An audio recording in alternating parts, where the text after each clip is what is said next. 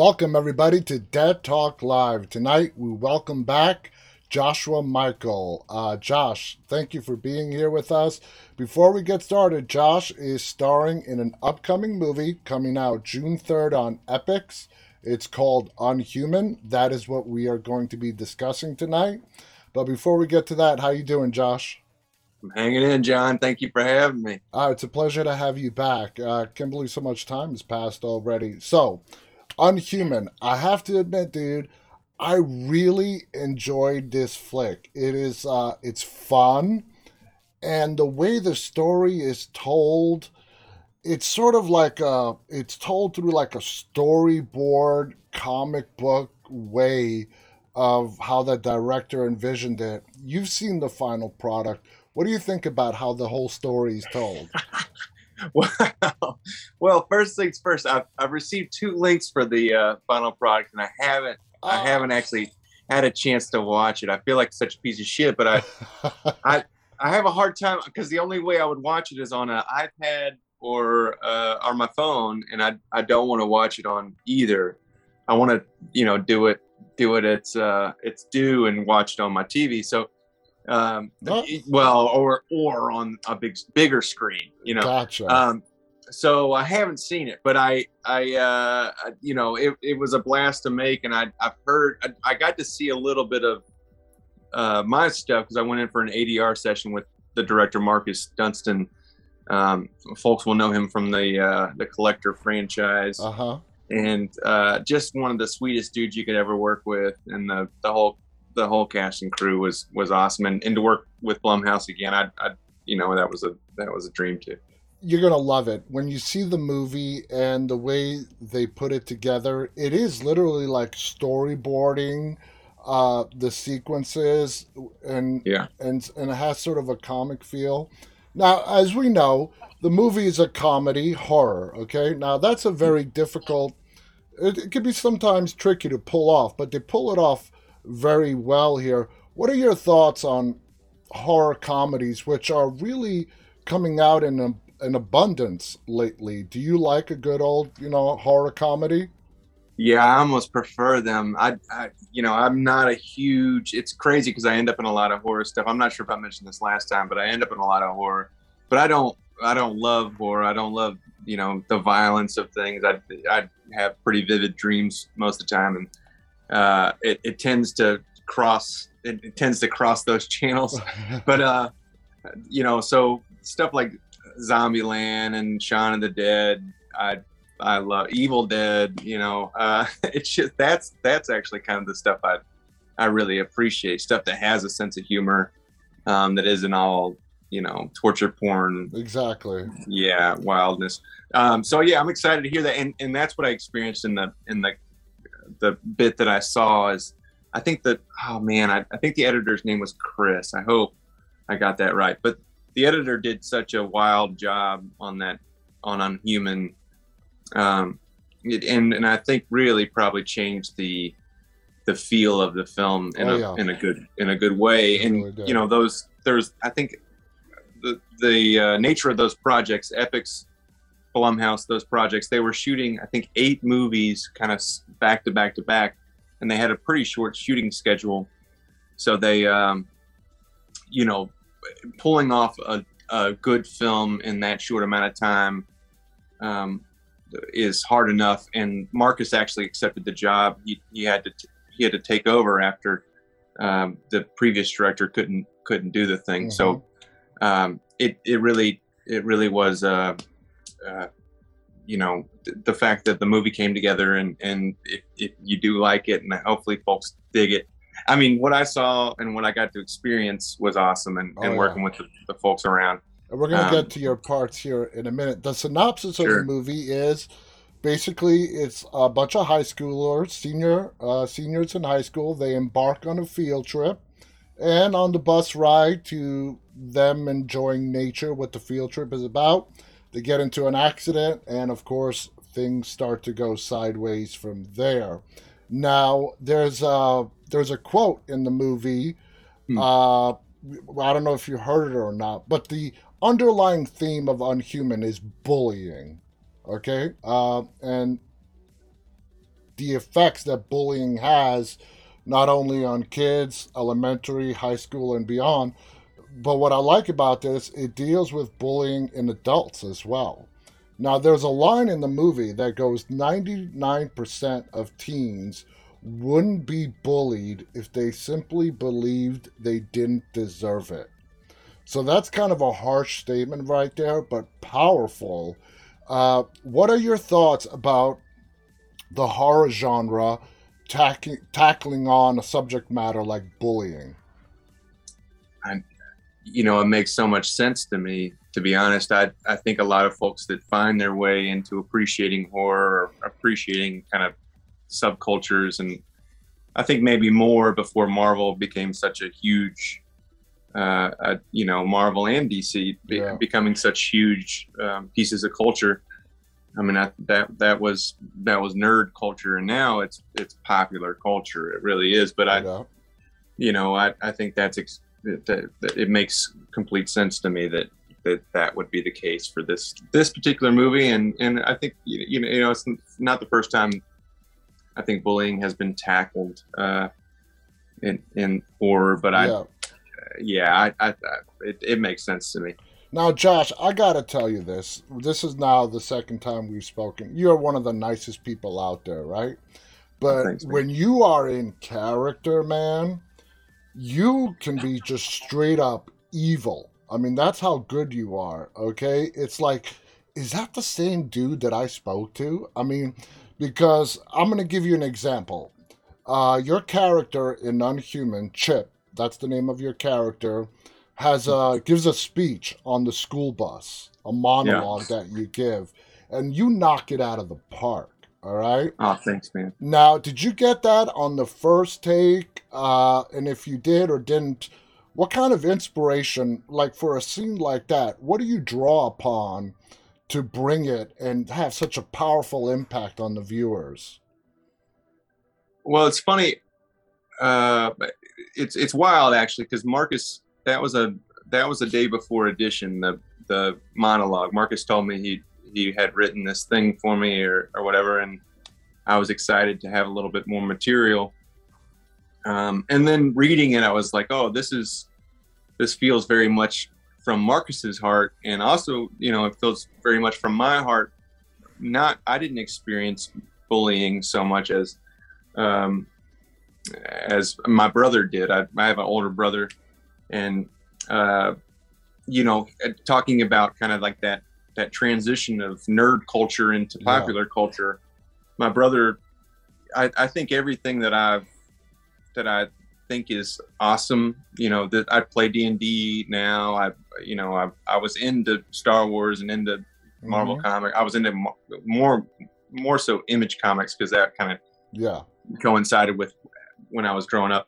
But I was into all that stuff. I had a reference for all that stuff very early on because my brothers were so into it, and so I have two brothers actually, both of which are artists, and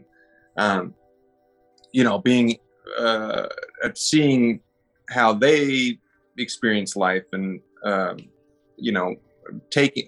was able to kind of cherry pick the cool aspects of those cultures, and walk away talking about, having conversations about The Watcher or whatever, and being able to have conversations about deeper Marvel stuff or deeper nerd culture stuff, because my brothers they so studied those worlds, but they were, my older brother John, I think, was picked on and suffers from severe depression, and so it all makes sense in experiencing the ways that they were picked on, and the types of people that picked on them. That I think that all came out. It felt very personal to me. And it was wild because that is one of the. I think the first time we ran through the monologue, I felt like I was connecting to the piece in a different way, and then even as I was working through it, you respond to good writing, and Marcus wrote a really nice piece there. And then I really hope I'm getting the name right, but I think Chris really did a nice job in the edit in that thing because we did have to go back and pick up some of that stuff in ADR. I mean, it had your speech. It was powerful. It has an impact. It's going to be Yeah. relatable with a lot of people. Not the speech itself so much, but the way you deliver it, and that's why I had to bring that up. So Chip, your character, obviously was bullied when he was in school. He's a Yeah. little bit older than the high school seniors. Uh, is your brother's story what you used as inspiration to sort of help you fill a backstory for what Chip is all about and why he's doing what he's doing? No, I don't think my brother would ever got to the point where he was. I don't want to spoil Yeah, anything yet. exactly. Yeah, Yeah, I get exactly. you. Yeah, but I don't. But just knowing, people you love and care about, and finding that commonality, and that's the thing I think a lot of folks that end up playing villains do is they say, all right, so this person isn't me, but how could I become this person? How close am I to that? Yeah, And you realize a lot more times than not that you are a lot more close to that person. You empathize with that person, absolutely. or sympathize, and sometimes empathize Yeah. with that type of character. Now, you have made a very successful career of playing the bad guy, but underneath that, umbrella of the bad guy, there are different types of bad guys that you have played.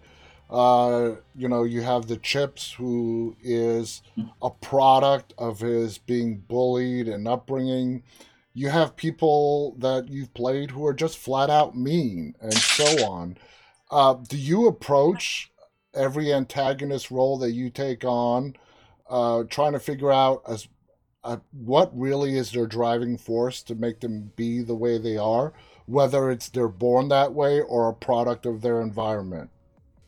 Yeah, I think most of the time I try and find something that I latch onto in the dialogue, and say, all right, what do I identify with here? Like, I'm not a murderer, I'm not a rapist or a drug dealer, but what are the things? What are the things the thoughts that have crossed my mind, and my better angels got the best of me and defeated Yeah, those things, and I talk about it occasionally, like, driving is when I'm my biggest piece of shit, and a lot of people are, is, because you have this this wall of glass and metal in between you, and you're also driving a deadly weapon, so yeah, it's like it's like having a gun in your hand and pointed at everybody, and so you think the worst thing, oh, this piece of shit pulling up on my left, like, yeah. you are passing me on my fucking, like, I was driving back from Savannah today, and just thinking about, like, this piece of shit going slow in the fast lane, and this piece of shit passing me on my right. Like, you don't know how dangerous that is, man. And, like, you got your phone in your hand the whole time, like, that kind of stuff. Exactly. And yeah, we all have that stuff, I think. And I think the more you deny that you have those things, the more you become someone who doesn't understand themselves and hates themselves because they don't embrace those parts of themselves. Absolutely, I completely agree. In Unhuman, it's weird.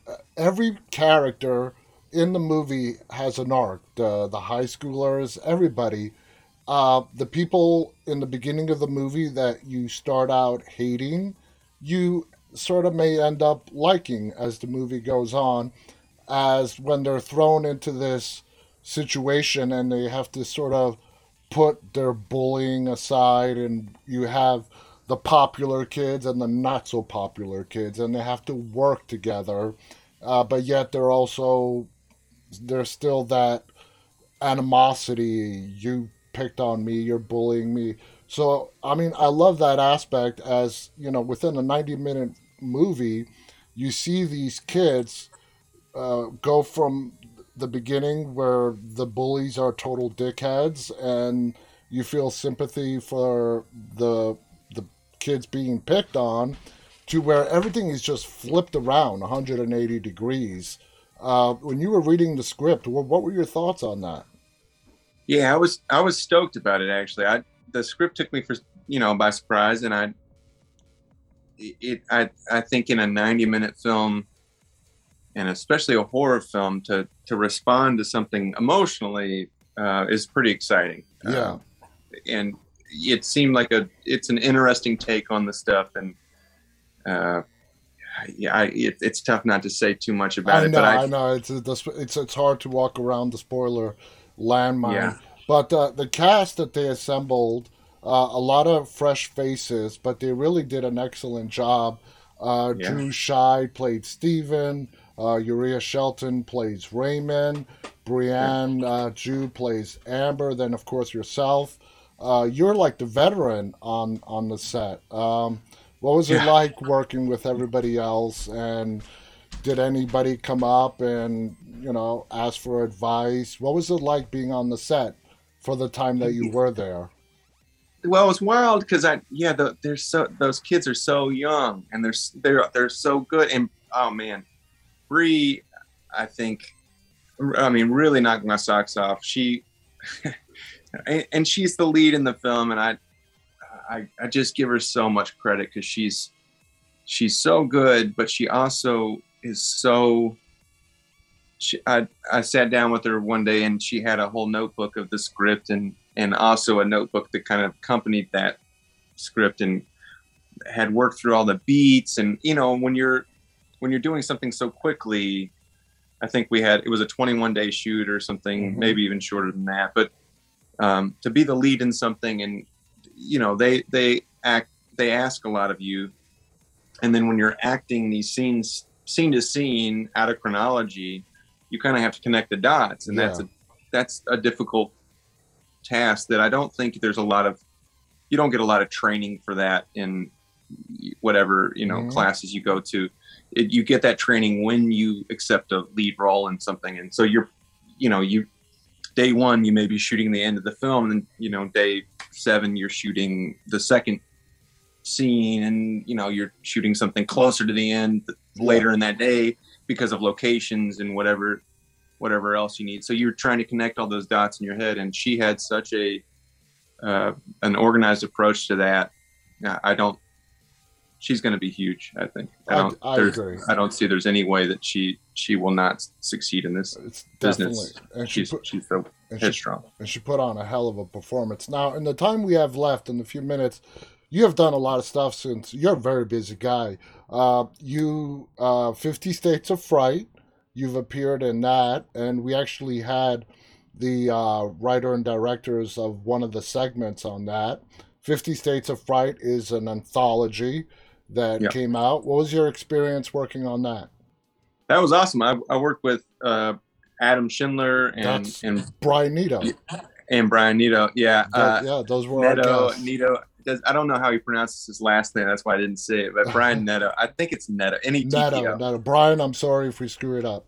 Yeah, but those guys are sweethearts. And so I did a movie called Intruders with those guys. That was a real contained horror film, and got to work with them again on 50 States. And that thing was originally for Quibi, and then got sold elsewhere. I think it's available elsewhere now. But The thing about 50 States is as time passes, it's really gaining in popularity. It's yeah, becoming more and more popular. So that's cool. Yeah, I really felt like, because I think that Quibi stuff was so interesting because they tried to break it up into smaller segments that really were larger episodes. And so once people can sit down and watch those things all together, I think yeah, that really helped. And for folks to have better access to it, is it on two? I don't know where it's available, I but see it advertised on my Roku. I believe. Roku, exactly. That's where it is. Yeah, I think it might be like on the Roku channel. Yeah, It might also be on what is now called Freevee, what used to be IMDb TV. It's sure. available on several different places. You also did an episode of Creepshow. What Yeah, was it like to be reunited again with Greg Nicotero? man, that was awesome. Uh, yeah, working that show because I had auditioned for it a couple times, and then a number of times actually. And then they had that whole Marilyn Manson thing, and I had kind of committed to not auditioning for it again, and then they kind of denounced that motherfucker Yeah. and didn't air that episode that he had shot, I Yeah. had auditioned for, and my buddy Jordan Woods Robinson also auditioned for. He was on. He was also on Walking Dead, Yeah. and but yeah, to end up on the show and work with Greg again, um, you know, that was just, it was a cool experience. And the particular episode being the season 3 finale and Mm-hmm. having the tie-ins with Night of the Living Dead, you know, I just felt that was just very fortunate. And Christian Gonzalez, who plays the lead in that Mm-hmm. particular spot, is an awesome guy and an amazing actor, and has such a cool, like, Humphrey Bogart look. Absolutely. I don't, have you caught the episode? Have you had a Oh chance to see yeah, it? yeah. Yeah. It's Yeah, awesome. it's slick. It's a slick episode, and I was thrilled to work with John Harrison too. And you know, that guy's amazing. You know, you end up on that show, and I feel like such a piece of shit because I'm, again, not the biggest horror fan, but I know everyone I'm running into is horror legend. You know. Yeah. So, you know, you've got what stuff that's coming down the pipe for you that you're really excited about to come out? Yeah, I was sitting around reading this book here, Manhunt. It's the 12-day chase for Lincoln's killer. Oh. I'm working on it's Apple TV show that will, you know, that About is John Wilkes Booth? about about the Lincoln assassination and John Wilkes Booth, and I play one of the co-conspirators. Wow. This guy John Surratt Jr. and just reading through the book is it's wild. Monica Belinsky, I think is how you say her last name. I hope I got that right. But she was a writer on Fargo, showrunner on Fargo, and just so the scripts are so good, and the book itself, the source material is great, and I play one of the co-conspirators, and the story around it, you know, people think they know the story of the Lincoln assassination, and I thought I did at least, and there's just so much to it. Well, and that's going to be a TV series? Yeah, it'll be a TV series. Nice. Can't wait for that's that. what I'm working on now. And then I did a movie called They Cloned Tyrone that should be out on Netflix later this year. I did a movie called Brothers with Sam Barbacow, who directed Palm Springs, if folks know that. And that's Josh Brolin and Glenn Close and Peter Dinklage and Brendan Fraser.